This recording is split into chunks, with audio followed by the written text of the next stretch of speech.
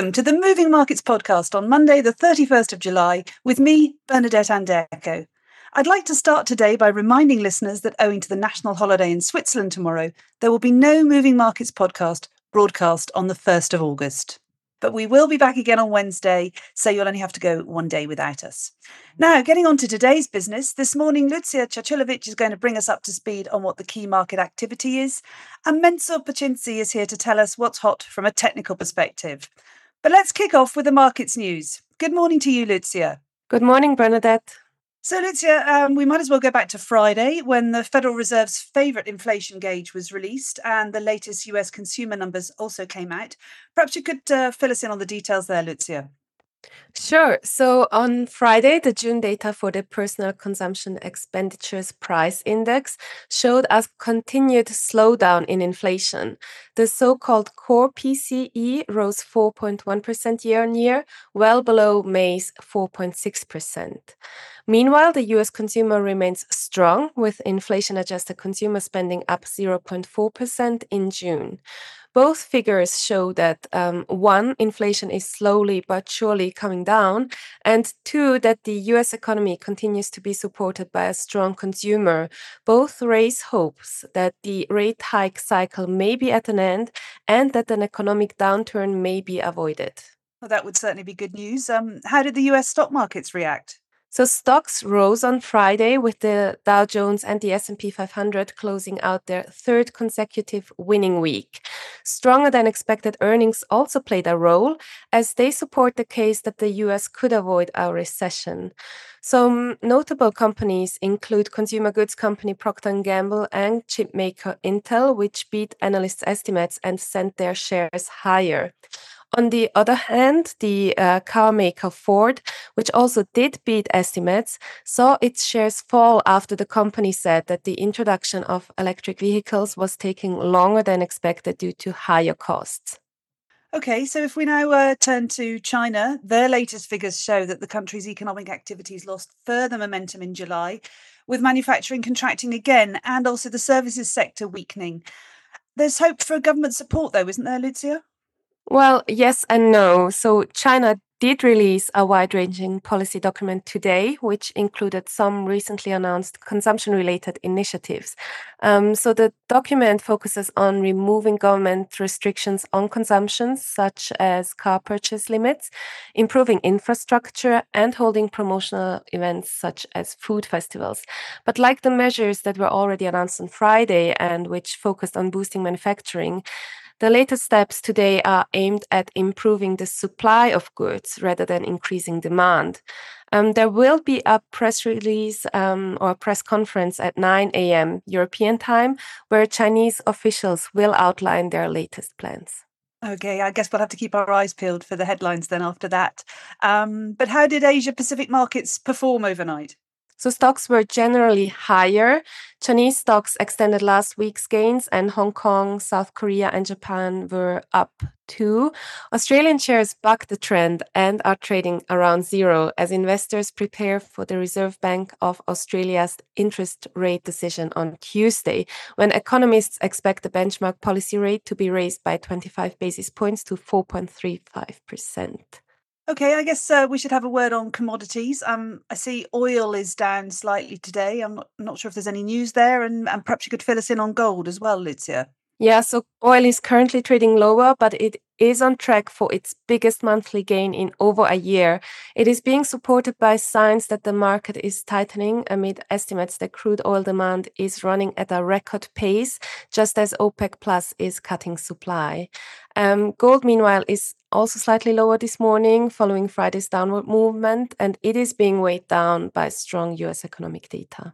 Okay, then what can investors expect for the day and the week ahead? So first things first, looking at the futures board, European equities are set for a muted start and US futures are currently trading just below the zero line.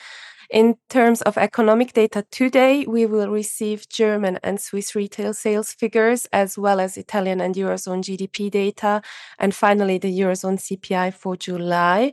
Other highlights this week include the US employment report on Friday, the Bank of England's interest rate decision on Thursday, and Swiss inflation data on Thursday as well. Great. Thanks very much, Lucija. Thank you, Bernadette. Now, it's time to look at what the charts are showing us with Mensur Pocinci, our head of technical analysis. Good morning, Mensur. Good morning, Bernadette. I know that you're expecting US dollar weakness to continue, Mensur, and I guess we should look a bit closer at US Treasuries, given that the yield on the 10-year popped back above 4% last week. Are the charts telling us this weakness in Treasuries is going to continue, or is that just a blip? Yes, that's a very interesting question. I think the 4%, 4.10% mark is very important for investors.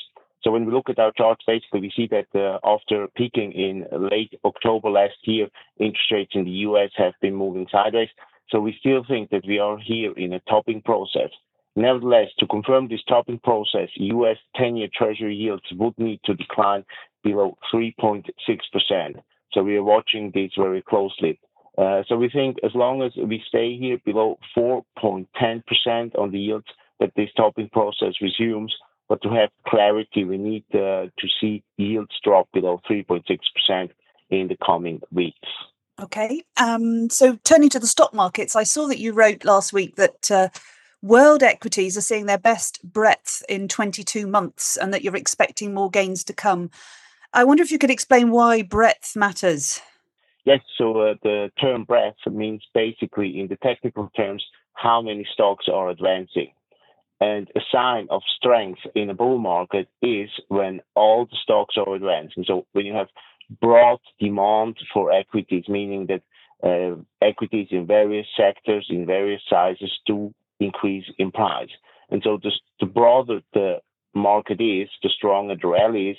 And usually when you have very strong breadth, this is basically a sign that the rally continues. And only at a later stage, when only a handful of stocks or only a particular sector keeps up the market, you can expect a topping process.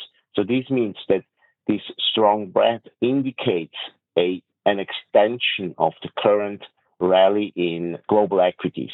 Super. Thank you very much.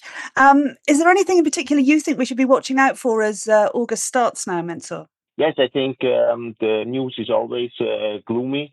And especially when you look at Europe, maybe the background noise is a bit gloomy. But when I look at European equities, so I can take a look here at the Euro Stocks or the Stoxx 600, the index is breaking out to a new 52-week high.